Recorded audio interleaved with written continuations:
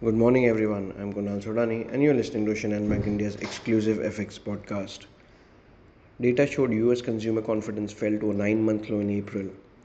The conference board said its consumer confidence index fell to 101.3, which was the lowest since July 2022, from revised 104 in March.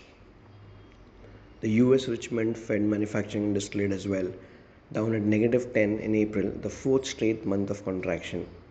But on the other hand, if you see the US new home sales, they beat estimates with a 9.6% rise in March to a 1 year high of 683,000 after net revisions. ECB board member Schnabel told Politico that a 50 basis rate hike was not off the table and would depend on data, notably inflation figures, due 2 days before May's meeting. First Republic Bank was under pressure amid regional bank liquidity concerns, reported a plunge in deposits that sent its shares sharply lower. The bank lost $102 billion in customer deposits and borrowed $92 billion during the first quarter. In terms of important data points, we have the durable goods orders data for the US. We have crude oil inventories data due today.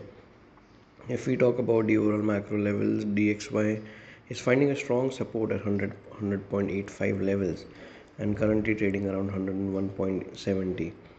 Brent crude prices also cooled off towards $80 per barrel. 10-year US Treasury yields sharply cooled off towards 3.41%. All in all, for dollar rupee, we expect 81.85 to act as a support, while 82.25 to act as a resistance for the day. So that's all from my side, friends. Wishing you all a very happy and energetic day. Thank you.